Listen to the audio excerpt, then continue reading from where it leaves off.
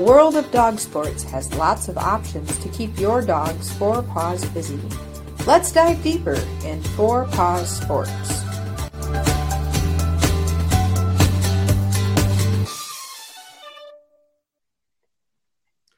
Hey, welcome back to episode number 5 of the Four Paws Sports podcast here. I'm Jeff, and I'm joined here with Mary. How you doing tonight? I'm good, Jeff. How are you? Doing pretty good. We got some nice weather this week. So far, we've had summertime weather. It's been 70 degrees yesterday, so that was fun for training. I actually said, I don't know if it's too hot to train at this point, so never thought I'd say that in the first day of March. Wow, yeah, we can't say that it's quite that warm here in Iowa, but I was out training before we recorded tonight in my driveway as opposed to doing it in the living room. So that was a nice change. So, yeah, actually, it's kind of there's a little bit, but most of it's gone. So, good, yeah. And you can go outside and not completely. Well, that's good, yeah. We like that. Not to brag, but my yard is dry, and I can walk out barefoot without having to worry about coming out with muddy feet. Okay, we're not friends anymore now. So. Oh, I see. Wow, that was a really delicate friendship then. Well, it was good to know you. The podcast lasted for four episodes and a small fraction. So, all right. Well, enjoy, everybody. We'll talk to you later. Well, that's the way to be not my friend is in the 1st of March. Be like, oh, I could be outside barefoot. Yeah. So all you people listening in warm places, I don't even want to hear about it. Just saying. Oh, well, there's no jealousy, Mary. Mary holds no resentment for warm weather states, which, I mean, to be honest, it's Missouri. Tomorrow, like tonight, it's raining. So tomorrow I could wake up with 30-degree weather again tomorrow, and I go back to wintertime. Well, see, exactly. And I'm excited because the frost on the cars actually thaws after the sun's been up for a little bit, as opposed to having to actually defrost the car before you go anywhere. Because again, the weed poles are in the garage still instead of the vehicle, because we have our priorities in my house, and it is not cars in the garage. Well, speaking of garages, I was spoiled this weekend because I went up to Wisconsin. And I judged up there, did a little ISC on Friday, and then judged UKI on Saturday and Sunday. And God love Shauna, because she put me up in a very nice hotel that had the underground parking garage. So I experienced what life with a car in the garage was, because living on my own for now 17 years, I have never had a garage for my cars. So I think that's on my list of things when I go buy a house, is a garage now. Yeah. Yeah. Well, I say I have a nice one. It's a nice 2-car garage, and I just organized it all not that long ago. So it's all freshly, beautifully organized. And then it got snowy, and Antic needed to work his weed poles. So we didn't even think twice. We backed the cars out of the garage, laid down some mats, and the weed poles are in there. And so hopefully, though, I think we're supposed to have maybe a little ice and snow a little later next week, but then maybe they can move outside and stay outside because, of course, and then the weather is nice and you don't care as much if your car is outside or inside. That's when mine will be in the garage. But, again, priorities. So, yeah. And priority is always training the dogs. Yep, absolutely. Yeah, cars do not. Right now, right. Well, right now, my priority is getting prep for nationals, because we're coming down to, T-minus 3 weeks now.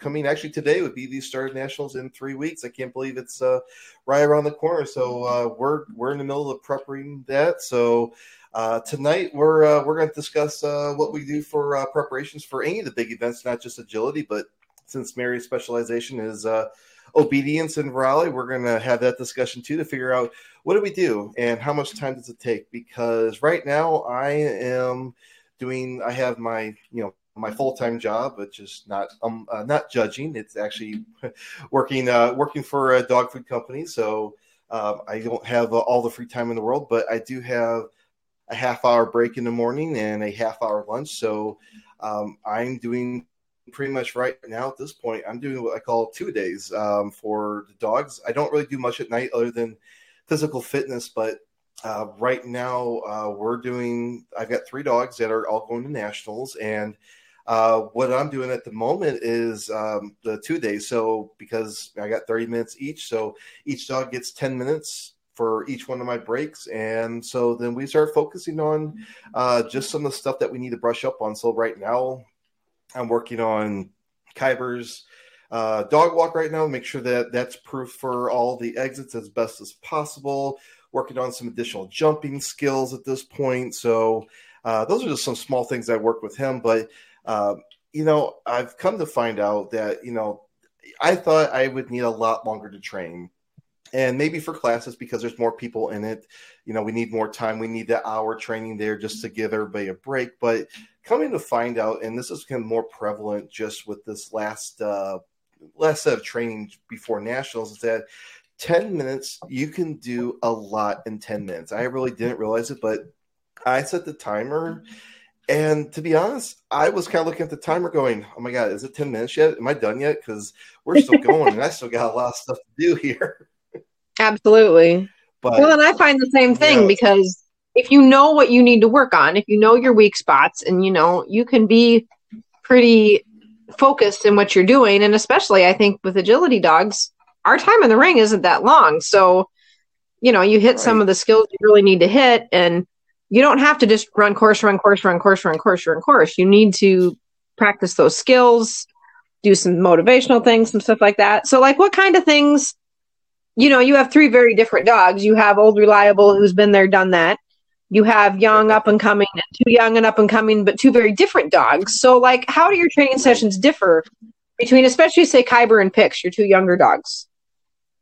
Yeah. So with Kyber, the one things that I'm really working on are lines, and I'm also trying to differentiate some verbals with backsides versus taking front sides of jumps, working on threadles, because when he broke his leg, I lost all that extra time of building that fundamentals and those foundations with him. And I'm just now getting to the point where I would have been a year ago. So I'm looking at going, what skill sets am I missing here? Where are my foundations lacking here? And it's coming to find that more and more of these courses that I'm working is I need some more verbal skill sets, because on Wednesday nights I have class and I do international work. And the more and more that we're doing over there, the more and more I'm realizing that verbals are a phenomenal thing, because yes, I do have long legs and I can get to places where a lot of people are not able to get to.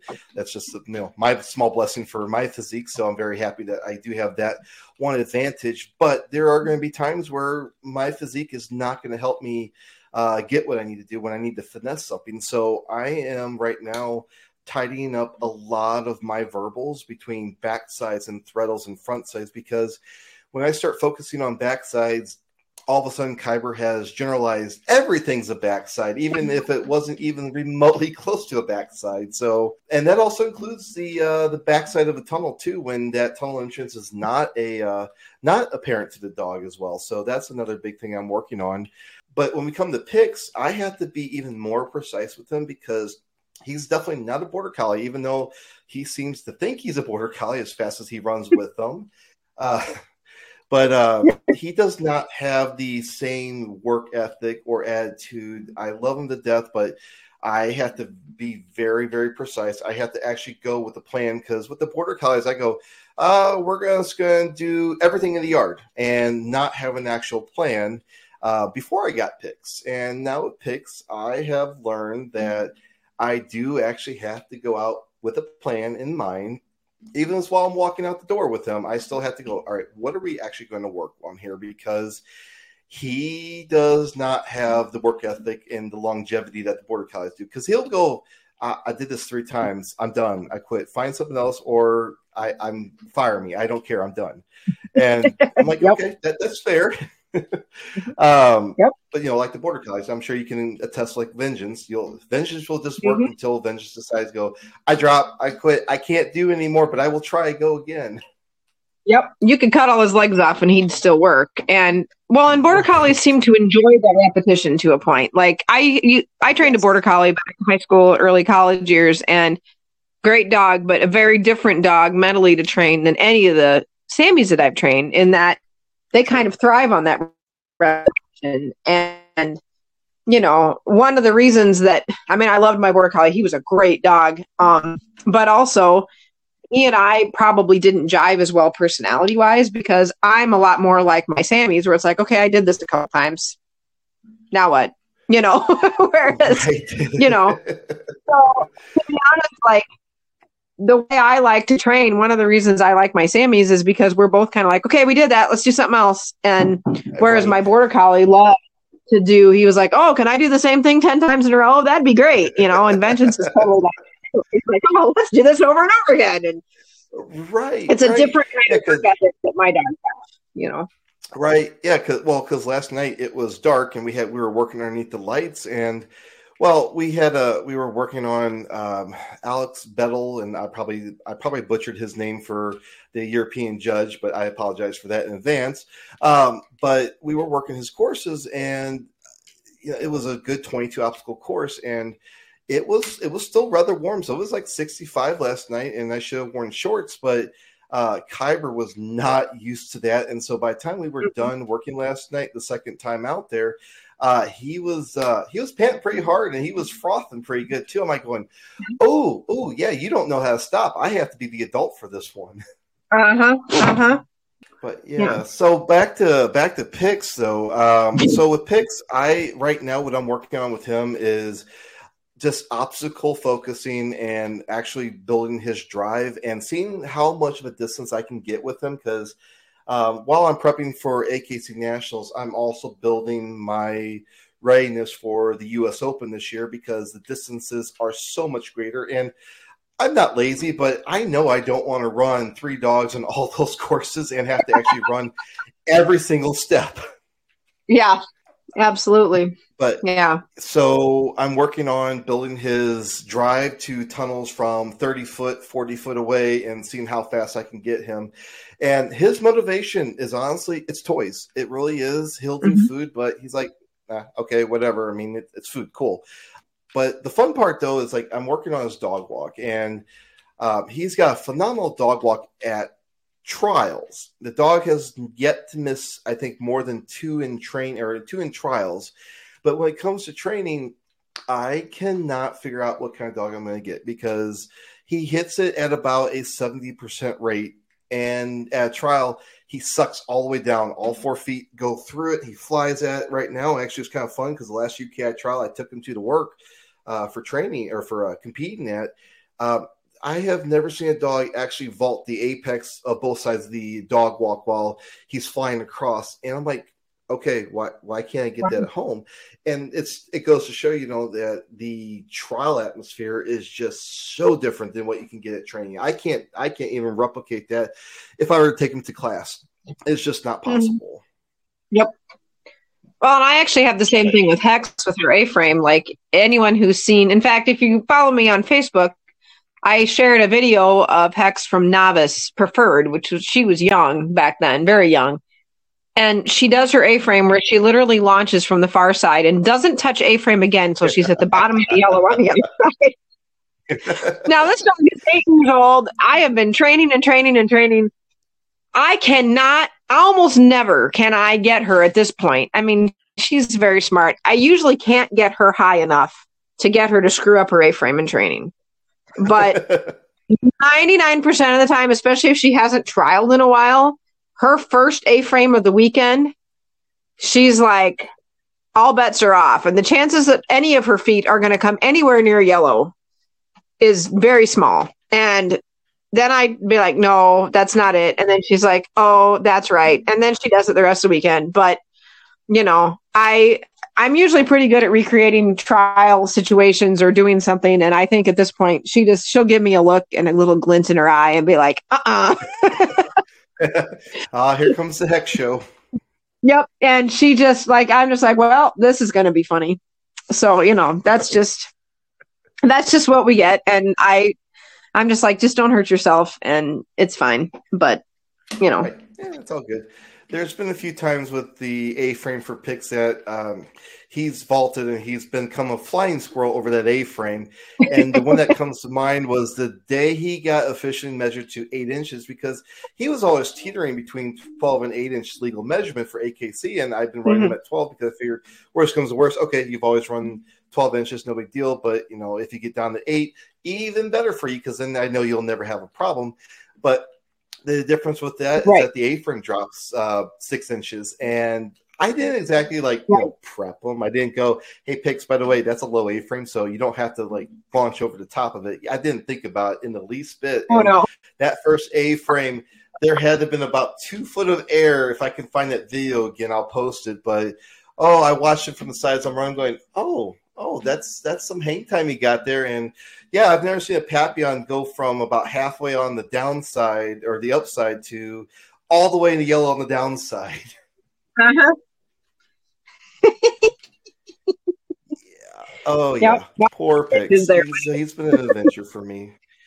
But yeah, so, back to the whole 10 minutes thing, it's very targeted because I find it to be more effective for training for, well, really anything, because 10 minutes, I mean, that's 600 seconds. I mean, that's a lot of time when you actually break it down, because you realize, for me, I have 30 minutes and I have to be back on the phones at that point in time, or as I get in trouble at work. So I have to make sure I am very, very targeted for everything that I do. So, while I may do just one jump work, I only may do 4 or 5 reps. That's only maybe 40 seconds at best. That's not even a full minute's worth of work there. Do a handful of dog walk exercises, and okay, that's a minute and a half there at best. Now we're still looking at, I still have 7.5 minutes worth of work. So what do I do? Okay, so let's work some tunnel skills. Let's work A-frame drills. There's just, in 10 minutes, you can have a pretty well-trained dog if you are focused on it and you are very precise about what you're asking for. And I know, especially for obedience, that's where you come in. You have to be exactly precise, because obedience is judged on your preciseness and accuracy there.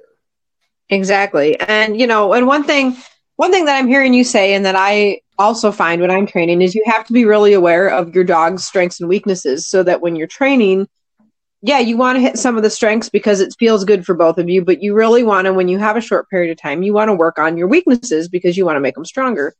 And that's one thing that I find with obedience, is that I'm always if I don't have a lot of time, I'm looking at what things are the weakest areas for my dog. What things are the things that maybe aren't their favorite? So I'm trying to work it and, remind them, A, they have to do it, and B, hey, when you do it well, we're going to have a nice reward. Or maybe something that they don't understand that well yet. I mean, it kind of depends on the dog. So for instance, Hex, when she was working on her Och, she was, she's trained. She knows all the exercises. There's no exercise that I have to explain to her or clarify for her. But she also, Hex hates to retrieve. The reason she didn't continue showing long afterwards is I promised her that once she finished this, she didn't have to retrieve anymore because she doesn't like it. And half of open and utility is retrieving. So what I was doing is I was creating ways, and I do this a lot with my obedience dogs, my rally dogs, is I don't do a lot of just running through stuff. I look for ways to proof it. I work for ways for making it more challenging. And so for Hex, because retrieving wasn't her favorite thing in the world to do, if I only had a few minutes to train, I would set up something where I'd set up, say, difficult pickups on the dumbbell, where I throw it in the long grass and she has to go find it, or I'd toss it under a chair and she has to reach under and get it. And then I turn sideways, so she has to really work her front coming back. Or maybe I'll do short distances on the retrieve, so she really has to think about trotting out and trotting back, or, do some stuff like that. And then with my obedience dogs, I tend to work, you have to do it right once in the ring. So, okay, in training, you have to do it right twice or maybe 3 times, and then you get a jackpot reward as opposed to being rewarded after every one. I find that doing that kind of stuff, first of all, it reminds them of their job, but also it starts to make them understand that they've got to work, and it makes them excited about it because they're like, yeah, I'm solving this problem. I'm doing this difficult thing. And then I get in the ring and they don't have to do it once and it's a straightforward retrieve. Well, and they're like, heck yeah, this is easy, So I set them up for that kind of thing. Or if I have a dog that maybe is a little weak in their heeling, I'll do some of my, what I call bad footwork heeling, where I intentionally do terrible footwork, whipping around and taking off on an about turn or slamming into a halt. And I make it a game. Can you stick with me even though I'm doing a terrible job? And the dogs, once they understand the game, they're just like, yeah, I can do that, and they think they're pretty smart. So in a minute, I can do a whole lot of heeling training where I really get the dog engaged, and then they get in the ring and all they got to do is just stay with me on regular heeling. Well, that's easy, And so I do a lot of stuff like that where I'm really working on making their job a little harder, but kind of making it a game. Like, can you outsmart me? So that I'm building drive, I'm building excitement about doing their job. So when they get in the ring, they're like, this is easy and I totally got this. One thing I do a lot, I live in Iowa where it sucks, right? Like the weather sucks in the wintertime. I can't go outside and train. So I train fronts in my living room. And like Sonnet, my dog that's working on her UDX and her OTT and stuff right now, she really struggles with hind end awareness. So we do a ton of fronts in the living room where I'll turn just a little bit. Can you still line up? I'll, do a bunch of jump up, come find your front, turn this way. Can you still find your front? Or pivots or finishes. And so I can take 3 minutes and I can do a whole bunch of fronts and pivots and finishes and go back and forth between the two. And then she gets a big reward, a couple of big rewards in there. And I've helped her be better for the ring. So you can get a lot done in a short period of time if you're focused on what their weak spots are or what areas of each exercise are the weak spots that you need to focus on. Yeah, absolutely. And that is, I think, the hardest thing for every handler to be out there, every trainer, is to go, what is my dog's weakness? Because we always like to think our dogs are perfect, but we have to take that outside approach and going, well, yeah, this is actually where my dog sucks. This is where I've failed my dog for training at this point. And you know what? The cool part is it's fixable. It's just you have to be. Absolutely. It's like AA. The first step is admitting that you have you have a problem. Sorry. Exactly. Well, AA or anything, but I've heard those steps before. Give me a minute. No. I think that people sometimes do is we avoid it. Maybe we're not sure how to fix it, or we're like, or maybe it's not even the weak part for the dog, it's our weak part. And instead of trying to figure out creative ways to do it, we avoid it. And I think, again, if you try to be targeted, and one thing that I tell people to do, like, I'm pretty good at making lists in my head about this. So I'll kind of, like, okay, Hex needs to work on her retrieving, and Luna needs to work on her stays, and Raz needs to work on her heeling, and Sonnet needs to work on her fronts. And I'll kind of do that in my head. But some people aren't, like, that's not as good for them. So I'll say, like, have a list, have a dry erase board, or make check marks, or do a spreadsheet on your computer, or make a list on your phone, or whatever. And then, plan it out. Okay, I've got 5 minutes on Monday. I'm going to work fronts on Monday. And then Tuesday, I'm going to work heeling. And then Wednesday, I'm going to go out and work my weed poles. And then Thursday, maybe I'll do my retrieving, So you're planning out what you're going to do a little bit to help you be more guided. And you can sure do that where you actually physically make some sort of list to help yourself so that you don't fall in that trap of avoiding the stuff that you really need to be working on. Right. Because typically the stuff that we need to be working on isn't fun. That's the hard part. Right. And it's not going to get fun unless we work on it and become more comfortable with it. And I'm not saying you have to work the stuff that's hard all the time. Like, and I will say, like, sometimes I will very intentionally with my dogs, especially if we've had a rough session, like maybe there's something they're really struggling with. I will quite intentionally avoid that thing for a session or two then and do some couple of things that they really, really like to do that I know I can be super rewarding, that I know that they're not going to have, they shouldn't struggle with it. And then so that they don't go, gosh, every single session we have to do this, And then right. As it becomes a strength, as it becomes not such a big deal, and then you and the dog quit going, oh no, we have to work on this again, and then it gets better, but it doesn't mean you have to drill it every single day either. Like, work it a few days, give yourselves a break, both of you a break, and then come back to it until it becomes a thing. You're like, well, we can do this. This is not a problem. It might not ever become your favorite thing, but at least it becomes a thing that, you don't struggle with, Right. Well, and I'm an adult, so nobody can tell me I have to do it. But Right. the fun part is that comes back to bite you in the ass because, well, nobody told me I have to do it, but then all of a sudden, I go to a trial and going, crap, I knew I should have done this, and now I should have done my homework, and I can't tell a teacher or the judge, hey, dog ate my homework. I'm sorry, but exactly. my dog's not going to vouch for me. Right. Yep. And you have to be like, okay, I'm the one that decided to sign the entry form, so I'm the one that's got to decide to train the dog. So right. Although right now, the way my signature's going right now, it could be that the dogs are actually signing it. I don't know. I know, right? I'm pretty sure if Hex was signing the entry forms, it would look better than my signature on the bottom of the entry form. Well, and the cool part though is for me is that, because I'm a judge, obviously, and I build all these courses. I'm actually starting to find that I am building more sequences that I'm like going, hey, you know what? I need to go back home and actually train it because I don't know if my young dogs can do that skill set. I know Nitro, I could do it blindfolded and upside down or having to drink back in the lazy chair there. But Kyber and Pixeling, ooh, things I've forgotten. I need to go train. Yep, exactly. Yeah, there's certainly things that I go and I see, like on a rally course or on an obedience trial, like even if it's not a class that I'm in, and I'm like, ooh, that's a situation I should probably practice, and so you go home and work on it. And that's one of those things that when you're trying to, you go, okay, let's do this. Try to make a mental note, or even an actual note if you don't trust yourself to remember, and go work on it. Right. Wait, are you saying your memory fails at this point? Because my memory never fails. Yeah, just wait till you're old like me, man. Then you're gonna. Yeah. Hey, I got the gray hair going on here. Oh, I probably would if it didn't have highlight on the top of it. I'm just saying. I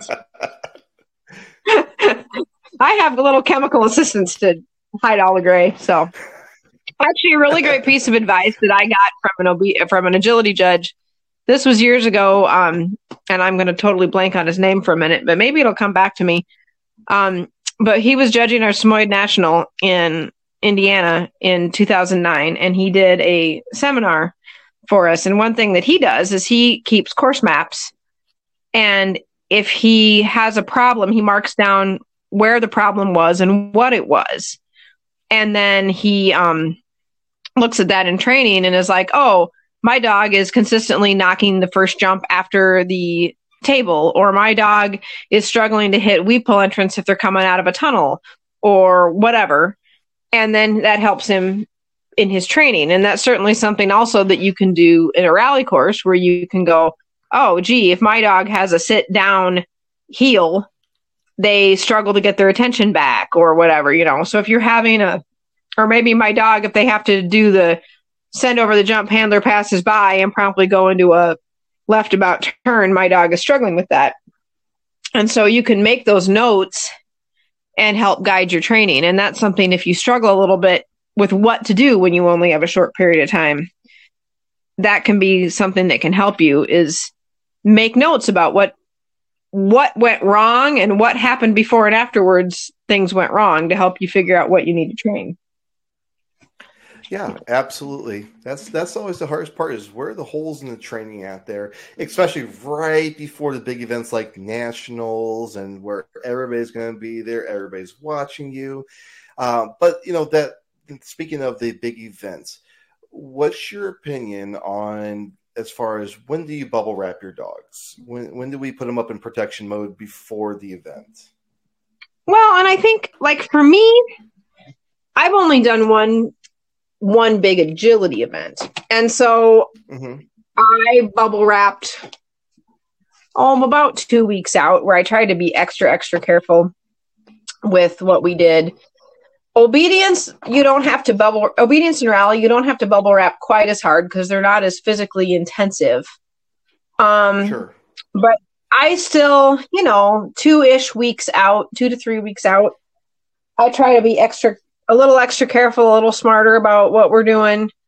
Try to get your last chiro adjustments, your last massages in. Maybe if it's a rainy, slippery day. Maybe the dogs that are competing go out separate from the dogs that aren't competing, or the young, stupid ones that are going to crash into them or whatever. Maybe be a little more careful about where you go and who you're around, so your dog doesn't do something like pick up kennel cough last minute or something like that. Yeah.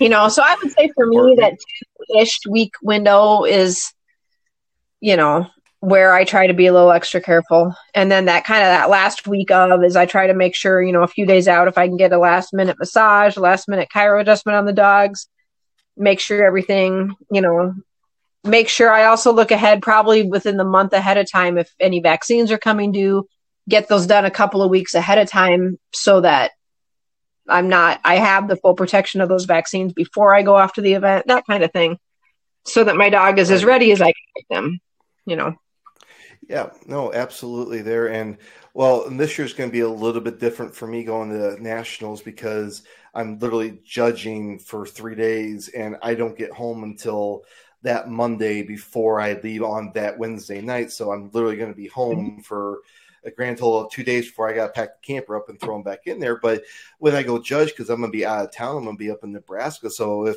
anybody's up there listening here, come out and say hi, and maybe get some brownie points for judging and whatnot. I'm not saying that out loud. I promise I won't bribe anybody. So I obviously nobody's coming with me, and my parents, God love them, because they do absolutely help me take care of the dogs while I'm out of town judging. But I told them tonight, because we were out tonight for celebrate my mom's birthday, and my mom loves to exercise the dogs, and she loves taking them out and letting them run and getting the border collies, worn out. And she always sends me a message, goes, "Hey, you should see how many steps your dogs put on," because they all have the Activity 5 collars on, just because I love the collars, because it kind of keeps me honest about how much I'm working the dogs, especially like Nitro, because Nitro is a very, very low-key dog when he's at home, because he likes to be up in his closet sleeping until it's time to go work. So it's very easy to forget him. So I use that as a very good indicator, going, oh, you've only had about 5,000 steps. So you've really not done anything. It's time to go get to the treadmill, or we're going for a walk. We're going out to Home Depot, something, because you need more exercise. Well, my mom always loves to send me a text, goes, "Hey, you should check how many steps the boys did today." And it's like, oh, we're at 35. We're at 40,000 steps. I'm going, oh, that's awesome. And then tonight I was like, so just so you know, I don't want to get a single text message like that, because they are under bubble wrap. When I drop them off on Thursday morning to you, they are under bubble wrap until I get them home that night. Because I'm very fortunate. My chiropractor loves me enough that she will come do a house call, because I can't, because next Monday is when she's at the office, but she will do a house call for me. So God love her for it, because I will need that adjustment for him right before we go. So it's perfect timing for us. So I'm pretty sure once we get that last adjustment, it will be pretty much just physical fitness work from us. No more, maybe a little bit of agility training, just to get my mindset just right, since I will have been going to switch from judge mode to competitive mode. So we'll do a little bit of, just refreshers, nothing crazy at that point. But yeah, so I agree with you. Definitely a couple weeks out, you start backing off everything and stop and really start paying attention to who your dogs are with, where they're at, how much exercise they're getting, because the last thing you want to do is definitely have somebody slip and pull a muscle, or God forbid they break a bone somewhere. My other thing is not to do your dog's nails within about 3 to 4 days before going to any big event, because I don't know about you, but there have been a few times where I have nicked my dog's nails, and why I decided to do it the day before I left for the trial, and we're going on that super really heavy friction of turf that basically is just like running on sand pad, which is great for turf or great for traction, but terrible on the quick when you've already nicked it once and all of a sudden now your dog is bleeding like a stuffed pig. I've only done that once or twice in my life and won't do that again. Right. Well, and see, for me, that depends on the event. Because, if I'm doing agility, I will tend to try to wait, do nails a few days before and then not do them again until we're done. For obedience, I do like to have them a little shorter. But again, you're not – sure.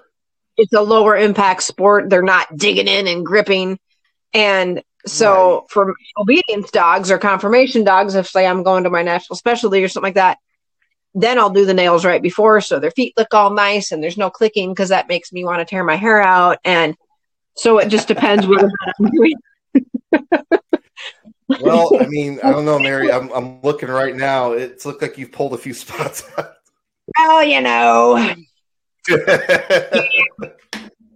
Well, see, that's because I live with the border collie and he rips with his toes all the time. So I think I'd have to rip all his toes out for him to not click. He always, when he walks over, so I'll freshly do his nails and he'll still click. And I'm just like, I can't even, I get a twitch. I just can't even do it. But like when he goes, say when we go to tryouts or something, or especially if we're going to go run in the dirt, like I believe nationals are they in Tulsa this year in the dirt? They are in Tulsa on dirt. So yes, nails longer are going to be allowed on my side.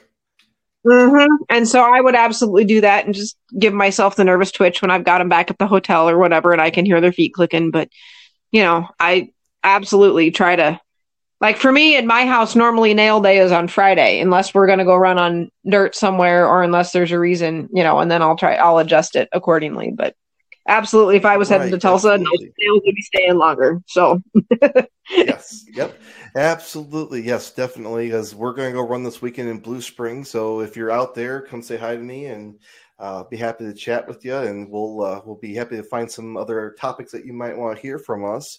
But yeah, so like I did all my guys' nails on Monday just because it gives me 3 to 4 days of healing if I did happen to get a little too close for them, but not enough time, or it's not too short time where they won't grow back if they do get a little overkill on the turf there. So that's I don't know, it's pretty easy to at least keep those nails trimmed short or long depending on the surface, because surface is very much I'm definitely one of those people who's a surface snob, because I will not run a dog on horse stall matting. I absolutely have seen Nitro. In fact, actually on Facebook Memories today, that one of the first few trials when Nitro was back in open way back in like 2014, that he was on horse stall matting, and I cringed literally today because I watched him make turns and was literally watching him like on ice skates trying to slide and get around there. Mm-hmm. And yeah, I'm like, oh, nope, never again will I ever put any of my dogs on that one, even Pix, because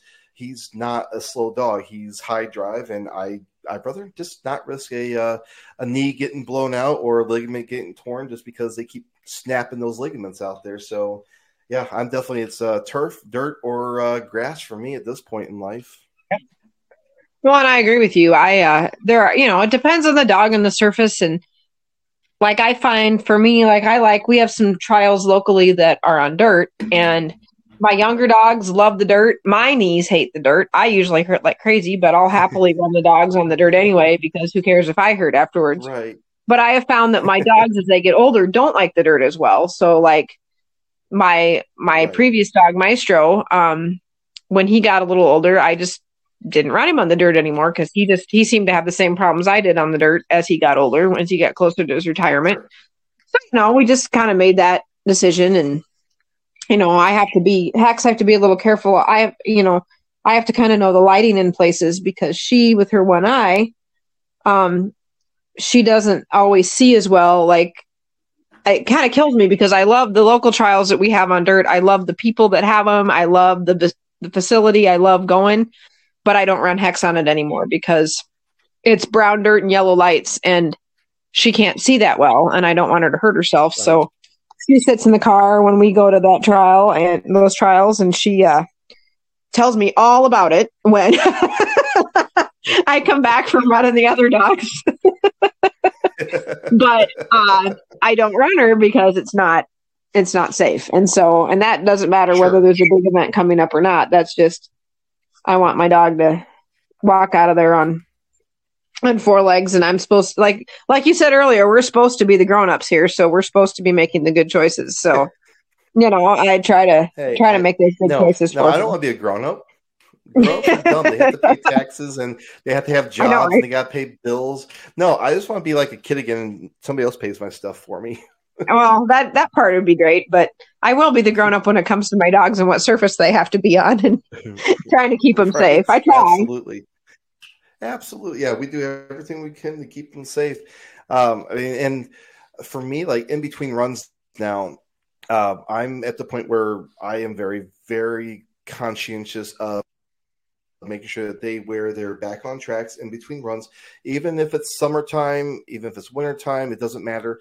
In between runs, I will make sure that they get their back on tracks back on as much as possible, because I have found it has helped Nitro so much between runs, because he was able to knock out a whole weekend of UKI and not be sore by the end of the weekend, or let alone lately it would have been, before we moved him down, he would have been sore by the end of day one, and day two might not have been a possibility. But that back on track, I swear by it now. It's just been a phenomenal product and has given life to Nitro more than I had actually ever expected to do that. Mm-hmm.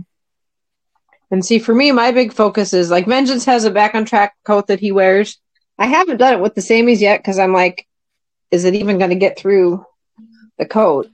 But with mine, and especially as I get closer to a big event, I try to really be focused on just making sure I give them a good warm up and cool down. Even, obviously, especially for agility, but also for obedience and rally, because they have to work, they have to jump, they have to heel, they have to use their body. And I want to make sure, and a lot of times the surface that we're on when we're doing obedience is not as forgiving for some of these athletic endeavors as it is for agility. And so I really want to make sure my dog is warm. I mean, yeah, the jumping is much more controlled. The dog always knows what angle they're supposed to jump at and that kind of thing. And the jumps aren't necessarily as high, but I just want to make sure. So and I especially like when you're at the big event, like sometimes you get nervous and you kind of forget. And so I try to really be conscientious of having a good warm up and cool down plan, so that that's part of my routine, so that when I go to that event, when I'm preparing for the event, I'm making sure my dog is getting that warm up and cool down time, so that their body is as ready as it can be. And again, trying to avoid injuries and and then mentally too, like that becomes, you practice that as part of your training, you practice that as part of your routine. And so not only does it get your dog physically ready, but it gets them mentally ready too. They're like, okay, I know that we're doing this stuff, so I know I'm going to have to be ready to work now. And, so that's a big part of it too. Yeah, absolutely there.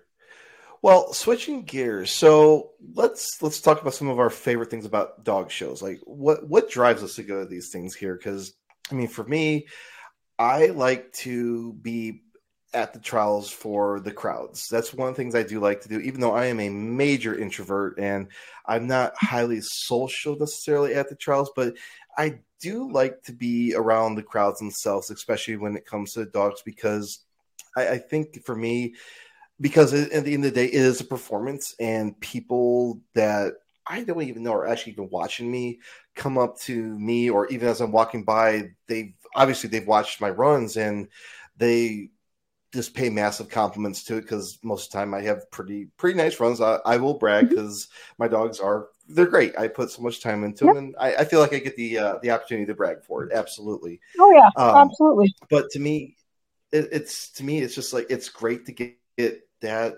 validation that people are like, wow, that is just phenomenal.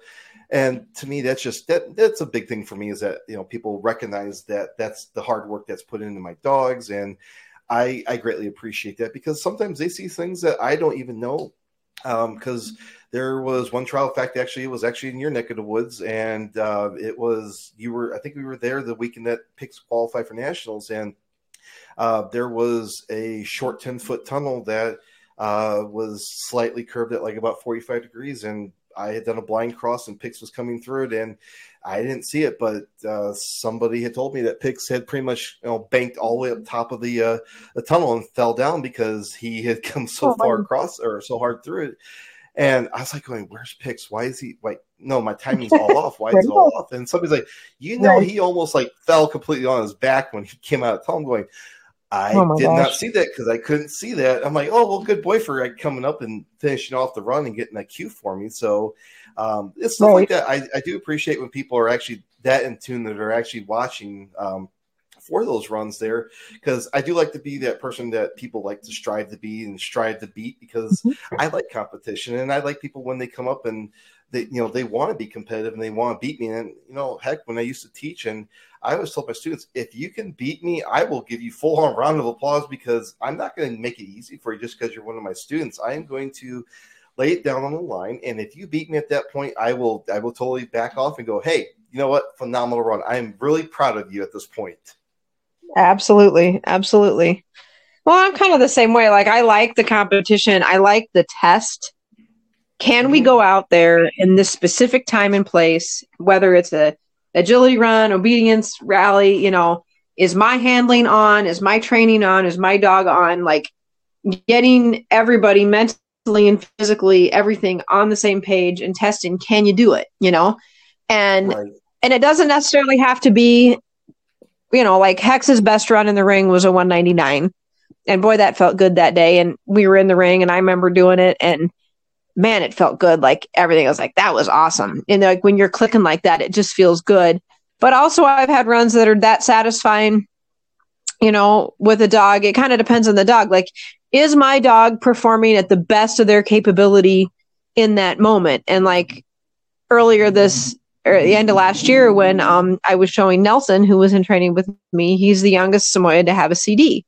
Well, Nelson wasn't trained to get high scores, but to be in the ring with this adorable 6-month-old puppy who is staring into my eyes adoringly as we're healing. I mean, that's just awesome to go in there and be like, oh, this dog is just trying his heart out. And so that's probably one of my favorite parts. And then, like you said, too, the camaraderie, like some of my very best friends are dog people. And I'm not good on my own at reaching out to people and being like, hey, let's go do something. Like, I don't get together. I mean, first of all, my schedule's insane. And so there's not a lot of time for social stuff. So it's like the extra time at a dog show can be your social time. Like, I was in Wisconsin last Thursday and Friday doing a confirmation show while I'm hanging out with my friends while we're grooming and hanging out ringside and talking to people I haven't seen in ages that I adore. And then we go out to dinner later and I get to catch up with them and that kind of stuff. That's really fun. And then probably the other thing is one of the good things about dog shows is even if the wheels totally fall off the bus, somebody that you like is probably having a good day. So, like even if you can't cheer for yourself that day, somebody's having a good day. And if not, then you kind of can all commiserate together. One of my favorite dog show memories was back when I first got into the B classes in obedience. I was, I don't know, like around 18, 19 years old, and I had my border collie. And there was a whole group of us that had gone down to Quincy, Illinois for an obedience trial.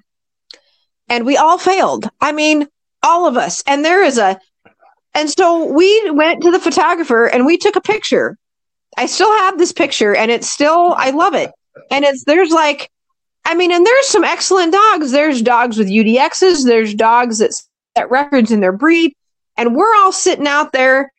There's 6 or 7 of us. There's Och dogs, but none of us could pass to save our life. And so we all got together and took a picture. It was great fun.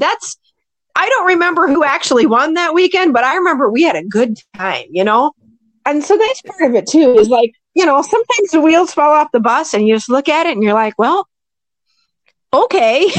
And you laugh and you take your picture and you have your memory and try again next time. So, it can be about the good stuff happening, or it can be about just the camaraderie or sometimes it's just the funny, like, oh, sometimes you get a pretty epic mess up and that's what you remember later on. Like Natalie one time threw a shoe on the agility course. She was running and she tossed a shoe right in front of a tunnel and she continued to run. Well, they take the tunnel again. Well, thank goodness it was Peach, the most perfect dog that ever lived.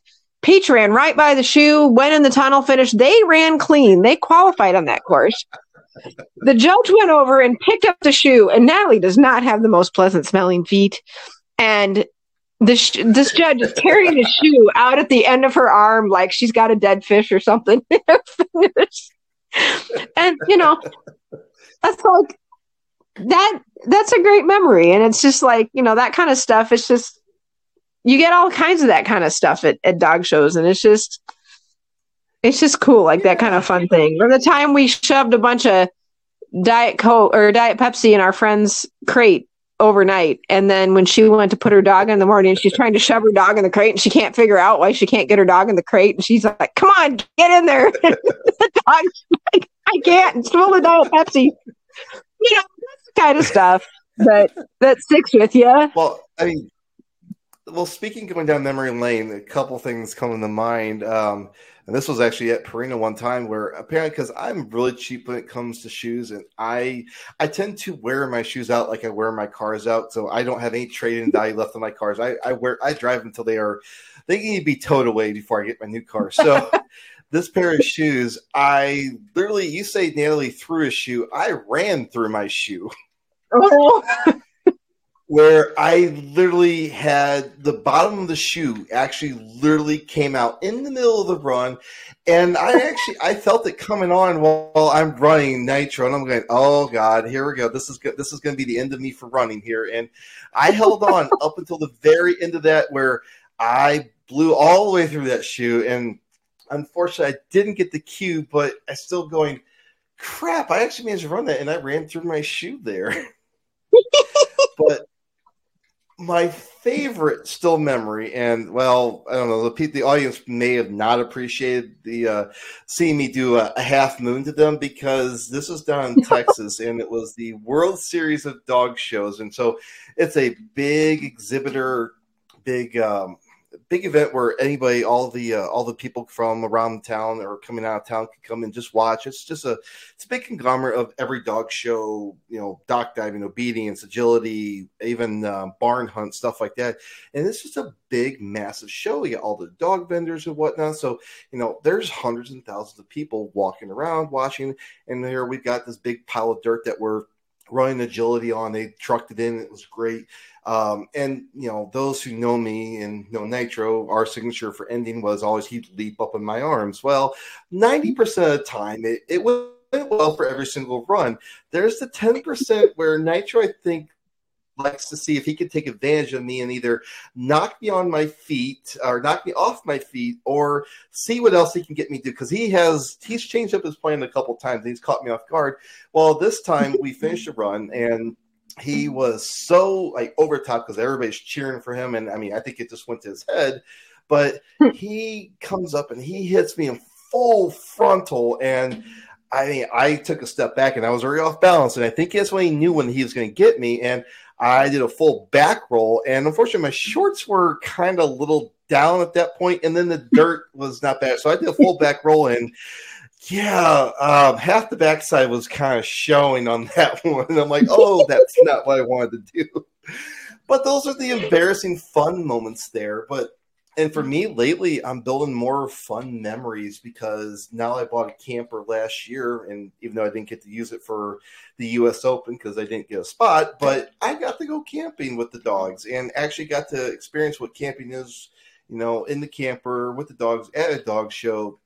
And I met some cool people out at these campsites. And, fortunately, one weekend I got to camp right next to a competitor, and she and I have become great friends and share lots of drinks at the campsite and lots of laughs as we're going along. So, it's the friends you build out there and the memories and the road trips. All the road trips that we've taken. Oh, yeah. Absolutely. Because your best memories are not in the ring a lot of times. They're outside, I have a bunch of good ones from Natalie, being, she was 5 when she trialed for the first time. And obviously she went along with me to some stuff before then. And, like our friend Rilda, who always made sure the kid was on a sugar high by 9 a.m., she'd always bring, she'd always bring Natalie candy and stuff like that and be like, it's fine to eat for breakfast. You're at a dog show. And the kid would be buzzing. Well, that's just, now that's just a really fun memory, and great pseudo grandparents there. Exactly. Well, and she has a whole herd of her dog show aunties that love to spoil her and stuff like that, and some special memories too. Like same lady. She had brain cancer, and some of the more special things that happened was her dog one of her bucket list goals was that her dog would finish his mock. He needed 1 double Q. And the dog ran for our friend and finished that double Q. Whole place lost its mind, right? Dog wouldn't run for the friend again after he got that last. It's like he knew. But I mean, that's probably, seeing her being able to have that happen, being able to get that mock and the dog knowing, some of the stuff that happens at a dog show, it's just special. It's just right where everybody's cheering it. Everybody's hoping, like the whole place is hoping with all they've got that you're going to get it done. And then when it happens, like that level of happiness is just, it's cool. It's beyond, it's more than just a ribbon or a certificate in the mail later. It's something special. Right. Well, and like you said, the memories are not in the runs, because I can tell you right now, there are 5 specific runs in all of my agility career, starting with Nitro, that I can vividly remember runs for. The first one being, his first time at, let's say his novice debut. We'll start with that first one there. I mean, because that was, my first novice dog on my own from scratch. I will always remember that run. I'm glad I have it on video, so I can always go back and watch it. But the next ones I remember, it was Nitro's first time at finals for nationals for AKC. Then it goes with the first time in challengers round. And then, it was years before I had another memorable run. It was actually until we went to Westminster where we got to be at the crowd and we got to be there and almost make finals, getting the queue for at such a big event and a placement on top of that. So I was thrilled with that. But the last ones are honestly the finals that I made for the US Open with Pix, Kyber, and Nitro. That was the most memories I have of runs. Everything else, nothing. I couldn't tell you what I did 2 weeks ago at a UKI trial. I couldn't even remember what the stats were, what they did for Q rates, what were good runs and bad runs. Because honestly, it's a blur at the end of the day. It's not the runs. It is absolutely the journey at that point. Yep, absolutely. Well, that's one of the things like I think about when I think about going to a show. Like I think about too, like that time, I like to take a little time with my dogs, like before we really warm up and get ready to go, where we're just kind of hanging out. Like for instance, Sonnet likes to sit on my lap. Hex likes to lay down upside down at my feet and get her tummy rubbed, where it's just kind of, where you're not trying to socialize anymore. You're not really trying. You're just it's just you and the dog, and you're just sort of hanging out, and you're just kind of getting there and kind of reconnecting. I mean, obviously you're connected anyway, and those moments, like that sticks with you too. Like just that moment with your dog when you're like, remember that you're partners and you're in this together, and where you just kind of, you're not thinking about, at that moment, you're not thinking about what you're going to do on course. You're not thinking about what you're going to do in the ring. You're just sitting there having a moment with your dog. And that's a pretty special part too. And I love that part of it, where you're just kind of the getting ready before you're getting ready. I guess that moment is one of my favorites. Oh yeah. And stepping with your dog to the line, that is always something you'll remember, because you do not know if that is going to be the last time you get to step to the ring with your dog. Absolutely. Well, and that was really brought home with me for Hex, because, she's not supposed to be able to see. And so that was something that we had many discussions about this. That was probably something that I was bad about thinking about before. And one thing that the glaucoma kind of did for me is made me appreciate all my dogs every time I step to the line, or every time I even go out to train. Like, that's in the back of my head. If this is the last time I ever get to do this with you, let's make something good. That doesn't mean it all has to be good. It doesn't mean it has to be a cue. It doesn't mean, but try to find something positive. Try to end on a good note if it's a training session, and enjoy it, because you don't know. And it's like, soak that in, because if it's the last time, you want to look back on it and not have regrets, Yeah, absolutely there. Do appreciate you spending another wonderful hour with us here. But as the music comes out there, it sounds like that's time for us to wrap it up, and we will talk to you next time out here on the Four Paws Sports Podcast. And